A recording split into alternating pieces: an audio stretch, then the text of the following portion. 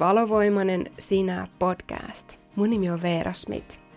Ja aivan super ihanaa, että oot painanut playtä tänään. Nimittäin mä oon varma, että tästä jaksosta voit ottaa ainakin yhden jutun kotiin viemiseksi siitä, että miten sä voit vielä enemmän sillä suurella voimalla elää ja omistaa sen sun oman kutsumuksen.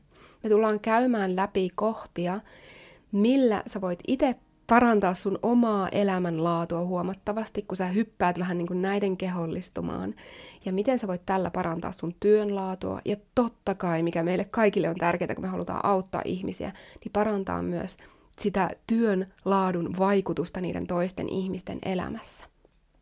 Ja kaikki tämä, mitä mä tänään tuun jakamaan, niin on tosi sellaista omakohtaista kokemusta viime viikoilta. Jos oot seurannut mua jonkun aikaa jo, niin tiedät, että mun elämässä on tapahtunut isoja muutoksia, isoa kasvua, nyt sanoisinko viimeisen vuoden sisään. Ja se on välillä ollut niin isoa, että mulla ei ole edes mieli pysynyt mukana. Ja mistä mä oikeastaan havahduin tämän jakson teemaan tänään, on se, että mä sain mun muutama viikko sitten pitämistä masterclasseista kvanttikoodi, sellaista palautetta, mitä mä en ole oikeasti vähän aikaan saanut mistään masterclasseista tai pienemmistä kursseista. Korkeintaan jostain ryhmävalmennuksesta, meidän valovoimaisesta yrittäjäakatemiasta tai mentoroinnista. Ja se sai mut miettimään, ja mä tunkin jakamaan sulle tänään, että mitä mä oivalsin näistä, ja sä voit heti tuoda sen käytäntöön omassa elämässä, sun omassa kutsumuksessasi ja huomata sen muutoksen ennen kaikkea värähtelytasolla ja energeettisesti, mutta myös niiden asiakkaiden elämässä. Aika isoja lupauksia, eikö ookin? Mä rakastan jotenkin hehkuttaa elämää, jos et ole vielä huomannut sitä ja nytkin hehkutan. Kuten ehkä huomaat, mulla on pikkasen nuhanen ääni, mä en muista mainitsiksi mä sulle jo tuossa alussa siitä, mutta mä oon vähän niin kuin joka päivä odotellut, mä oon tuntunut, että tämä jakso tulee, mä oon odotellut, no mikä päivä se nyt on, kun mä saan puhua sen. Ja terveisiä myös Alpeilta, ihan super ihanaa olla täällä meidän toisessa kodissa Saksassa. Ja jotenkin lähetän sulle myös sitä sellaista suuret vuoret tässä mun ympärilläni. Tunne oikein myös niiden, miten ne kannattelee sua sellaisessa kehdossa.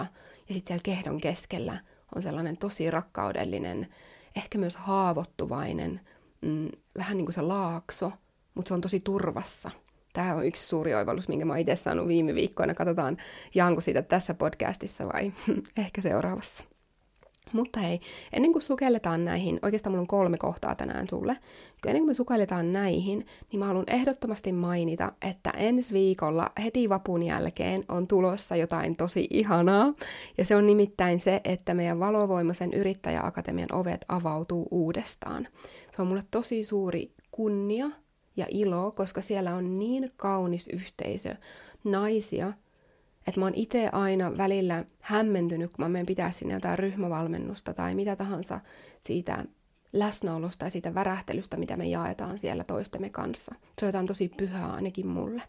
Ja sen takia mä tosi sydämestäni ilolla kerron sulle, että ovet on avautumassa. Me ollaan mun rakkaan kollega ja ystävän Iina Lappalaisen kanssa hieman muutettu meidän valovoimaisen yrittäjäakatemian sitä rakennetta sen takia, että se palvelisi sua vielä enemmän.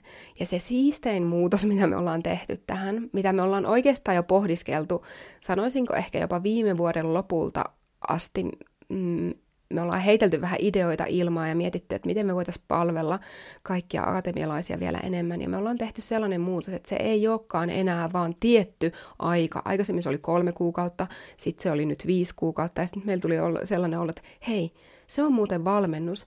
Kun sinne tulee, niin sinne saa jäädä. Ja me ollaan muutettu Iinan kanssa se sellaiseksi, että sulla on 2 kertaa kuukaudessa ryhmävalmennus, joko Iinan tai mun kanssa, tai välillä ehkä molempien. Se riippuu vähän, miten meilläkin virtaa. Ja sitten sen lisäksi sulla on itse omaan tahtiin käytävät moduulit, jotka tukee sit tosi paljon niitä ryhmävalmennuksia. Sitten siellä on meidän keskusteluyhteisö, missä voit kysyä mitä tahansa kysymyksiä sun yrittäjyyteen ja sun kutsumuksen elämiseen. Ja me yhdistetään akatemiassa aina energia ja strategia, aina korkea perspektiivi ja käytännön yrittäjyys. Se on mun ja Iinan molempien sellaista oikein vahvinta osaamista tuoda tänne fyysiseen sitä hienojakosta.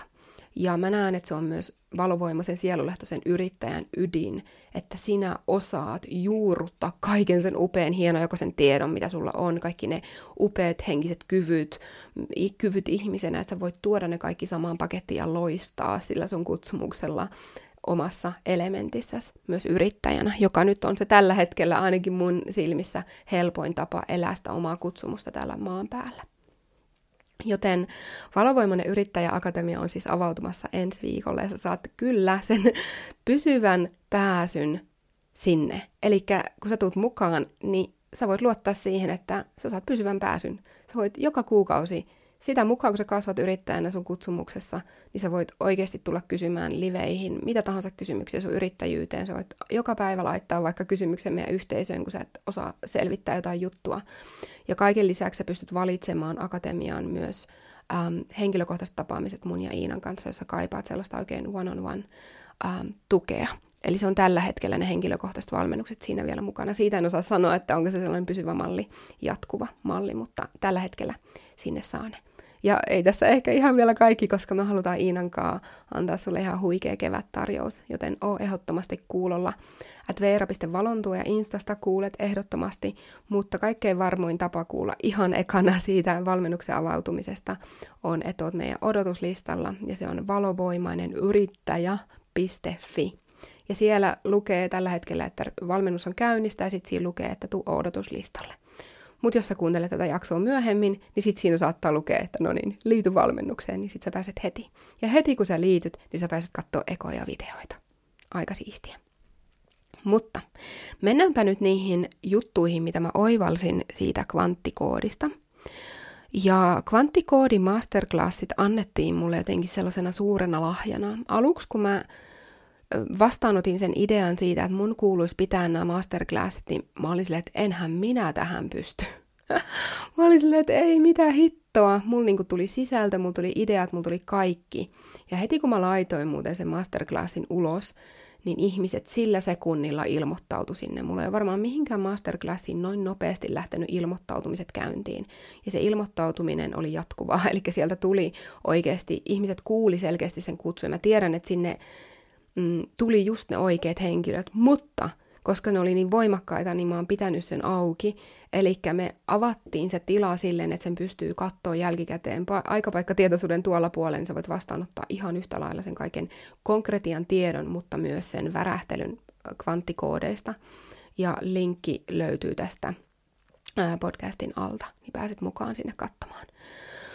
Mutta ne kvanttikoodit, niin ne tuntui musta niin isolta. Mä olin silleen, että ei hitse, että minäkö? Mä pidin itteeni tosi pienenä jotenkin. Sitten mä kävin mun valmentajankin kanssa sitä läpi, että mä en uskalla puhua tästä, kun se oli jotenkin niin sellaista henkilökohtaista. Mä jaoin tosi paljon myös sellaista omaa haavoittunutta matkaa. En siitä haavasta käsin, vaan sit kun se haava on jo parantunut, niin sit mä pystyn tavallaan nyt siellä kvanttikoodeissa mä kerroin niistä haasteista. Ja mä oivalsin, että siinä on jotain tosi suurta voimaa. Ja oikeastaan mä haluan lukea nyt tähän 2 sellaista palautetta, mitkä mä sain kvanttikoodin jälkeen, mitkä herätti mussa jotain tosi syvää.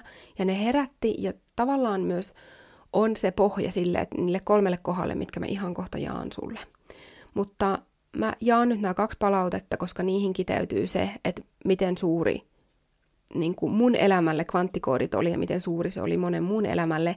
Ja mitä mä oivalsin, että mun pitää tuoda enemmän näkyviin, on se oma haavoittuvaisuus. Okei, kuuntele tarkkaan. Suuri kiitos, että jaoit omista haasteitasi ja menneistä kokemuksistasi. Osa minusta ei halunnut uskoa sanojasi runsaudesta ja kvanttihypyistä, koska olet niin kukoistava, joten olen päätellyt, että helppohan sun on sanoa, kun sulla on jo kaikki. Ja tähän mä haluan ihan hetkeksi mennä. Tämä havahdutti mut aivan huikeasti. Te tiedätte kaikki, että miten sitä on välillä siinä omassa kuplassaan. En mä ajattele joka päivä, että oonpas mä kukoistava, en todellakaan. Mutta kyllä mä tunnen, että elämässä on kaikki tosi hyvin, mutta mä tiedän, että mä oon tehnyt ihan hitosti sen eteen töitä. Niin kuin, että mä oon maannut siellä mudassa ja mä oon maannut siellä kylmällä kivilattialla, ihan myös konkreettisesti nukkunut kylmällä kivilattialla. Se oli mun unelma joskus, jotta mä tajun elämästä jotain. Niin mä oon tehnyt niin isoja juttuja, että mä tiedän, että okei, wow, nyt joku näyttää mulle sitä peiliä, että se on se kukoistus, mikä näistä kaikista niin kivisistä kokemuksista on herännyt.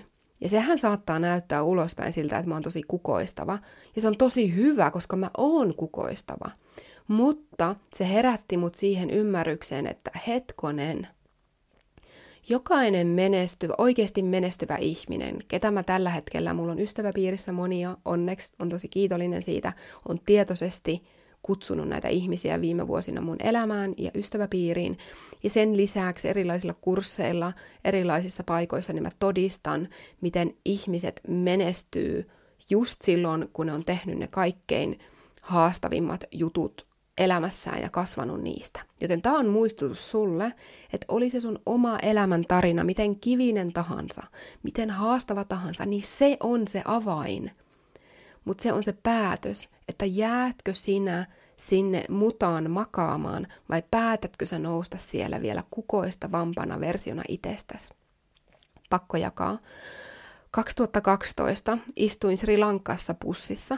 Mä asuin silloin Sri Lankassa 3 kuukautta sellaisessa perheessä, sellaisessa kylässä, missä ei ollut ketään muuta valkoihosta kuin minä. Se oli aivan, voinko suoraan sanoa, sisäistä helvettiä, mun on pakko sanoa tää ääneen, koska ihmiset, se tuntui rasismilta mulle.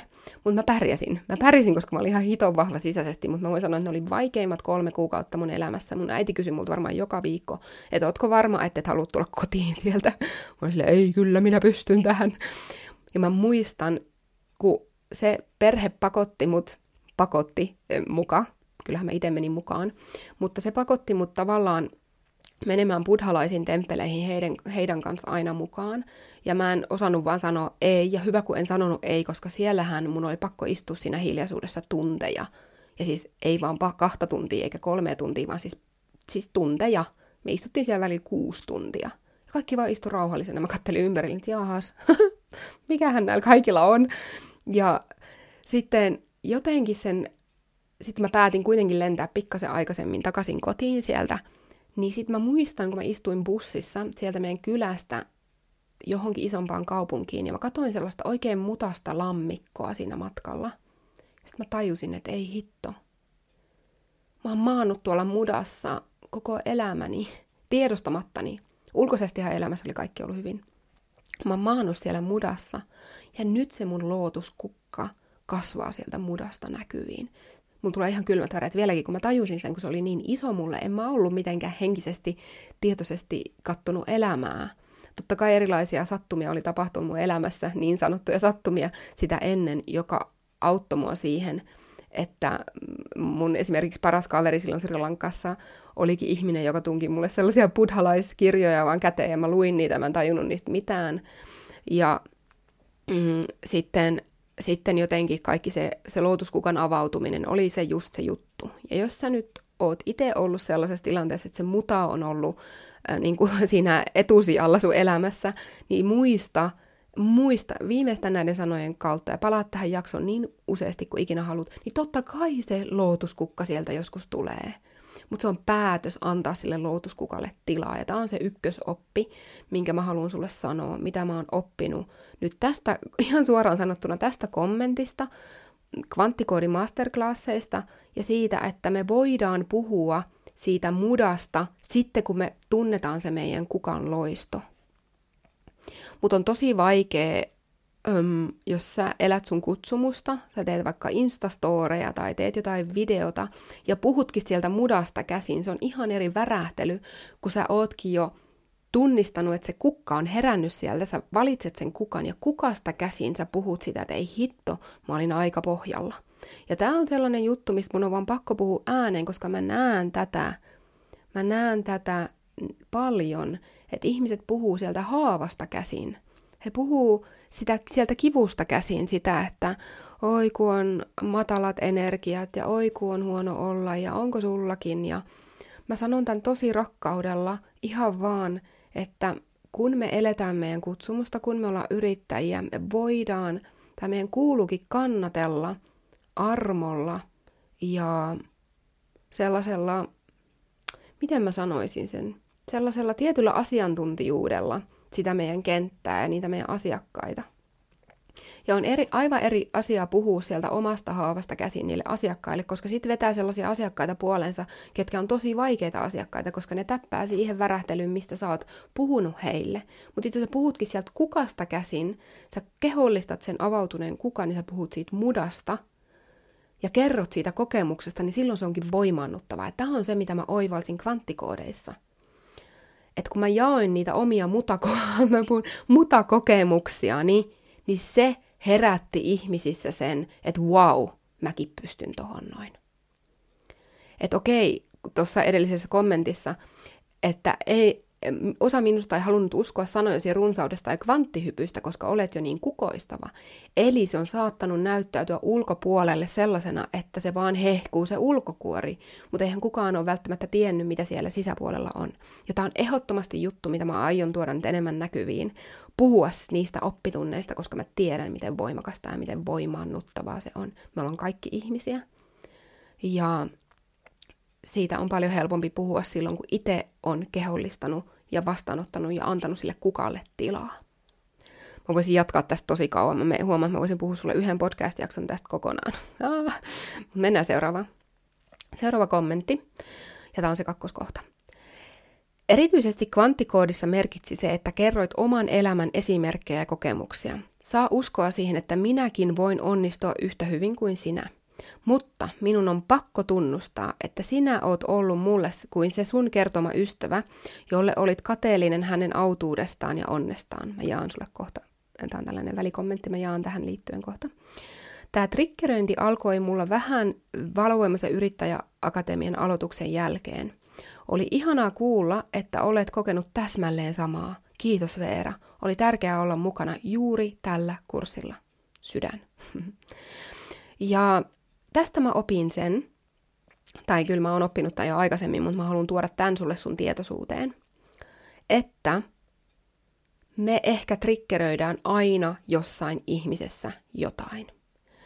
Ja sitten kun me omistetaan se, että hei hitto, mä tuun nyt näkyviin, mulla on tää kutsumus, mulla on tää missio, mä oon yrittäjä, ja pakko pysyä tässä, mitä mulla on täällä tehtävänä, ilman että koko ajan miettii, että triggeröikö tää jotain, miellyttääkö tää nyt kaikkia, hyväksyy nyt kaikki tänne, mitä mä puhun, ja tää on ollut mulle tosi iso oppi omalla matkalla, niin kun sä omistat sen, että mietipä, tavallaan sillä ajatuksella aina kaikkiin, mitä sä tuotat sisältöä, jos sulla on podcast, blogi, YouTube-kanava, mitä tahansa sulla on, mitä kautta sä kanavoit ja minkä kautta sä tuot sitä suurta voimaa näkyviin, niin se ehkä aina triggeröi ainakin yhtä ihmistä.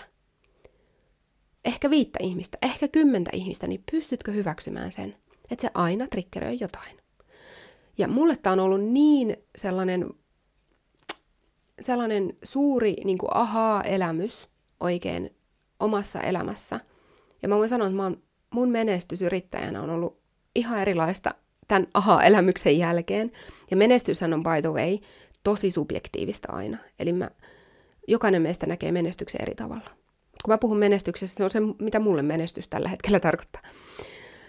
Eli se on ollut se, että ei hitto, mä aina triggeröin olemisellani jotain, mutta mä luotan siihen, että se ihminen, jos se haluaa kasvaa siitä, mihin se triggeröityy, varsinkin jos se on mun mentoroitava, varsinkin jos se on mun ryhmävalmennuksessa ja me ollaan läheisissä tekemisissä, niin sillä on se rohkeus ja sillä on se tila tulla jakamaan se mulle, jotta me voidaan kasvaa siitä. Sehän on se ydin. Tää on ihan sama kuin parisuhde. Eihän me triggeröidytä asioista ihan niin kuin sattumalta, vaan jokainen triggeröinti on kipinä kasvuun. Se on kipinä johonkin, mitä sen triggeröinnin takana on. Ja mun mielestä tää on tosi siistiä. Ja mun täytyy sanoa, että viimeisen vuoden aikana, ehkä puolen vuoden aikana vielä voimakkaammin mä oon tuonut tätä näihin mun ryhmävalmennuksiin, mihin kuuluu Valovoimainen yrittäjäakatemia, ja sitten mun mentorointiin vielä voimakkaammin, että niillä ihmisillä on se luottamus ja tila tulla puhumaan mulle näistä, koska en mä ota sitä mitenkään henkilökohtaisesti. Mä oon ottanut sen henkilökohtaisesti ja mennyt paniikkiin siitä, että joku triggeröityy minusta. Mutta tänään mä haluan jotenkin rohkaista myös sua siihen, että No sehän on tosi ihanaa, koska silloin me kasvetaan. Mulla vilisee tässä silmien edessä sellaisia hetkiä, kun mulla on viestituki mun mentoroitavien kanssa. Mä tiedän, että he luottaa, että he voi tulla sanomaan mulle, että Veera, tää ja tää triggeröi musta tätä ja tätä, voidaanko katsoa tähän yhdessä, että mä haluaisin vapautua tästä. Tai kuten tää edellinen kommentti, niin miten ihanaa, että hän uskaltaa jakaa sen, että on triggeröitynyt minusta. Ja tavallaan sitten kun mä jaoinkin, että hei, mä oon kokenutkin itse asiassa samaa, ja mä jaoin tuossa kvanttikoodissa sellaisen tapahtuman, mikä on tosi pitkä ja iso ollut mun elämässä. Sellainen tunne, mikä on triggeröitynyt yhden läheisen, todella rakkaan ihmisen kautta, ja mä oon pystynyt jakamaan hänelle siitä, ja sitten se on saanut parantua. Ihan sama kuin meidän parisuhteissa. Eihän me voida niitä kaikkia triggeröitymisiä jättää itsellemme. Pakkohan meidän pystyy jakaa emotionaalisesti avoimena sille kumppanille, että hei, tää on se paikka, missä mä oon. Älä ota henkilökohtaisesti, mutta tällaista mä tunnen just nyt. Mutta mä haluan kasvaa tästä, että voidaanko katsoa yhdessä. Ihan sama. Mä tuon rehellisesti sanottuna kaiken, mitä mun miehen kanssa tuodaan käytäntöön meidän parisuhteessa, niin mä oikeasti tuon sen myös mentorointi ja läheisiin tällaisiin ryhmivalmennussuhteisiin, koska mä haluan, että siellä on se avoimuus läsnä. Se on vähän kuin ne vuoret, mistä mä puhuin tämän podcastin alussa. Että ne on ne vuoret, se on se turva. Tää luo sen turvallisen rakenteen sinne, että mä en ikinä näyttä syyttävällä sormella ketään. En ikinä ketään. Varsinkaan mun asiakkaita, jotka rohkeasti uskaltaa sieltä haavoittuvaisuudesta ilmasta sitä omaa polkuaan. Mä haluan, että se on se turvat, ne vuoret, jotta se rakkaus siinä haavoittuvaisuudessa saa olla läsnä. Ja siellä se kasvu tapahtuu, siellä laaksossa, kun ne vuoret suojaa. Ja tämän saman voit kopioida itse sisälle. Kun sulla on sisäinen turva, vähän niin kuin se sisäinen maskuliini, joka kannattelee sitä sun haavoittuvaisuutta, niin silloin rajojen asettaminen on helpompaa. Silloin on helpompi kommunikoida ulospäin, ilman että kommunikoi sieltä haavasta käsin, vaan kommunikoi sieltä kannattelusta käsin, mikä on se lootuskukka. Saatko kiinni? Mulla on tällaisia vuoria, lootuskukka ja muta ja laakso. Itse ainakin saan kiinni. Jos et saa kiinni, laita mulle please Instassa viestiä, @veera.valontua ja mä selitän sulle jotenkin selkeämmin tämän. Tai sitten laita viestiä, että hei, tee uusi podcasti tosta, niin saan paremmin kiinni. Joskus sitä on niin siinä omassa kuplassa. Varmaan tiedät tosi hyvin. Joo, elikkä tästä mä opin just sen, että minä haluan ainakin kultivoida, mä toivon, että on sulle myös sellainen impulssi sun asiakkaiden kanssa, kultivoida sitä turvallista tilaa, missä on kannateltu. Ja tämä on tilan kannattelua, missä meidän ei kannata ottaa palveluntuottajina kauhean paljon asioita henkilökohtaisesti. Totta kai ne välillä osuu myös sille, että ei, teinkö mä jotain väärin, tai olinko mä jotenkin huono, tai tämä on mun mielestä tosi inhimillistä, mutta me ei jäädä sinne vellomaan, silleen, että mä oon nyt ihan huono palveluntuottaja, mä oon tosi huono mentori tai valmentaja, vaan okei, tällainen ilmenee mun elämässä. Miten mä voisin omistaa sen voimani ja siitä integriteetistä, sen suuren voiman kehollistumasta selvittää tämän tosi inhimillisen teeman läheisten ihmisten kanssa, asiakkaiden kanssa. Se vaan tulee jossain vaiheessa yrittäjyyden polkua, että mitä suuremmaksi sä kasvat, niin sitä enemmän, totta kai myös sitä polariteettia tulee näkyviin. Ja sitä, niin, jotenkin sellainen oppi sulle myös siihen, että miten sä tuut voimakkaampana myös näkyviin omalla kutsumuksella ja siinä sun omassa voimassa, on se, että sä hyväksyt vaan, että se aina triggeröi ehkä jotain. Ja ehkä jotain suurempaakin määrää ihmisiä. Ja mä ainakin olen huomannut tämän, kun mun sähköpostilista on kasvanut, niin mua on välillä jännittänyt, että wow, hitto, näin paljon ihmisiä täällä mun sähköpostilistalla, mä lähetän yhden viestin, ja se koskettaa näiden ihmisten elämää. Että mikä voima siinä on lähettää se sähköposti. Tätä ei ollut mulla aikaisemmin, mutta mä oon huomannut nyt viimeisen puolen vuoden aikana, kun enemmän ja enemmän ihmisiä tullut tänne mun maailmaan, niin se on sitä jatkuvaa kasvua. Ja miten kiitollinen siitä saa olla, että saa olla kaikkien niiden ihanien ihmisten kanssa. Mä koen tämän tosi voimakkaana yhteisönä. Ja mä tunnen myös yhteyttä teihin. Mä tunnen viestien välityksellä, tuutte aina jakamaan välillä jotain tai sähköpostilla. Niin musta jotenkin ihana pitää sitä kommunikaatiota yllä, koska se on se yhteisö, mitä mulle yhteisö myös tarkoittaa. Että me pystytään rehellisenä jakamaan asioita. Ja sellaisia ihmisiä mä haluankin kutsua tänne. Tervetuloa olemaan täällä. Tää on niinku rehellisyyden kehto. Tää on kasvun kehto. Mä haluan kasvaa sun kanssa. En sellaista etanatempoa tai etanavauhtia. Mä haluan kasvaa sun kanssa sitä vauhtia, mihin sä oot valmis. Ja ehkä pikkasen hengittämään rajoja auki ja menemään sieltä omalta mukavuusalueelta myös vähän sinne epämukavuusalueelle, missä se oikeasti kasvu tapahtuu. Ja sellainen kolmas kohta, minkä haluan jakaa sulle, puhuttiin tästä kvanttikoodissa paljon syvemmin, on se, että sinä olet portaali. Sinä oot sen suuren voiman kehollistama, kun sä annat sen täysin virrata sun kautta, niin silloin sä oot se. Älä vähättele sitä, kuka sä oot. Älä vähättele pienenä sun voimaa, tai en mä sanoisi sun voimaa, vaan sitä suurta voimaa. Kuka sinä olisit vähättelemään sitä, mikä sun kautta haluaa tulla luoduksi. Niin mitä suuremmalla antaumuksella, mitä suuremmalla voimalla sä pystyt kehollistamaan sen, kuka sinä olet ihmistasolla, mutta myös henkitasolla, ja sitä voimakkaammin, mitä pystyt kehollistamaan sen suuren voiman, niin sitä suurempi portaali saat muille ihmisille. Inspiroit tekemään sen saman. Joten mun mielestä sielulähtöisen yrittäjyyden ytimessä on se, kuka sinä oot. Millaista värähtelyä sinä kehollistat, millaisia askeleita sinä uskallat ottaa elämässäsi yhteydessä luojaan, jotta siinä pelkässä sun kentässä olemalla ja totta kai sitä sun ihan konkreettista työtä tekemällä sä annat ihmisille sen vapauden tehdä saman. Ja tämä saattaa näyttäytyä kateutena joillekin ihmisille ja se on tosi hyvä, koska sen kateuden lääke on nimenomaan se, että he ymmärtää, että mulla on toi sama vapaus. Voin sanoa tästä, koska mä tykkään seurata ihmisiä ja onkin kursseilla ihmisiä, ketkä on multimiljonäärejä ja yksi jopa on niin kuin matkalla biljonääriksi. Musta on aivan super inspiroivaa katsoa niitä, mutta ei mulla ole sellainen olo, että mä katelin, että niillä on se raha jo. Mä oon vaan silleen, että wow, siistiä, sä oot tehnyt sen.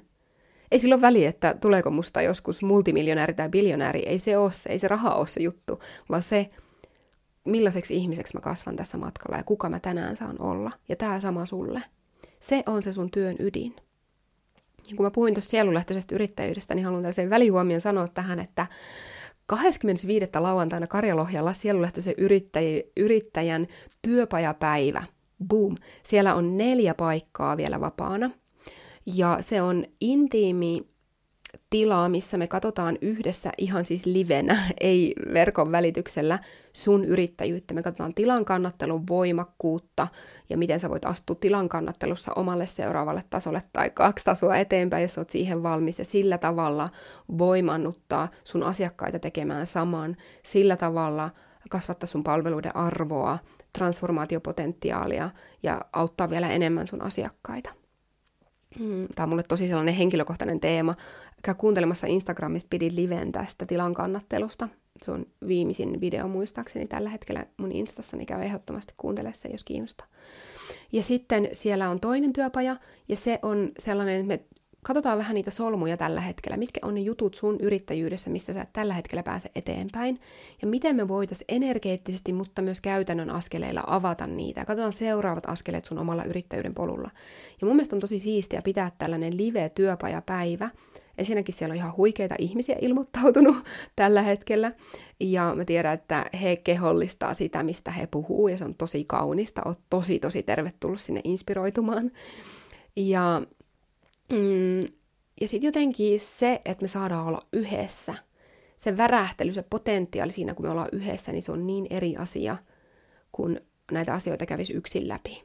Ja sitten siellä on ihanaa kasvisruokalounas ja jakopiiri ja varmasti myös sellaista kehollista harjoittelua ja ehkä hengitysharjoituksia. Katsotaan, mitä mulla virtaa siihen vielä tukemaan sinua kokonaisvaltaisesti. Mä en katso sua vaan yrittäjä, mä katson sua ihmisenä.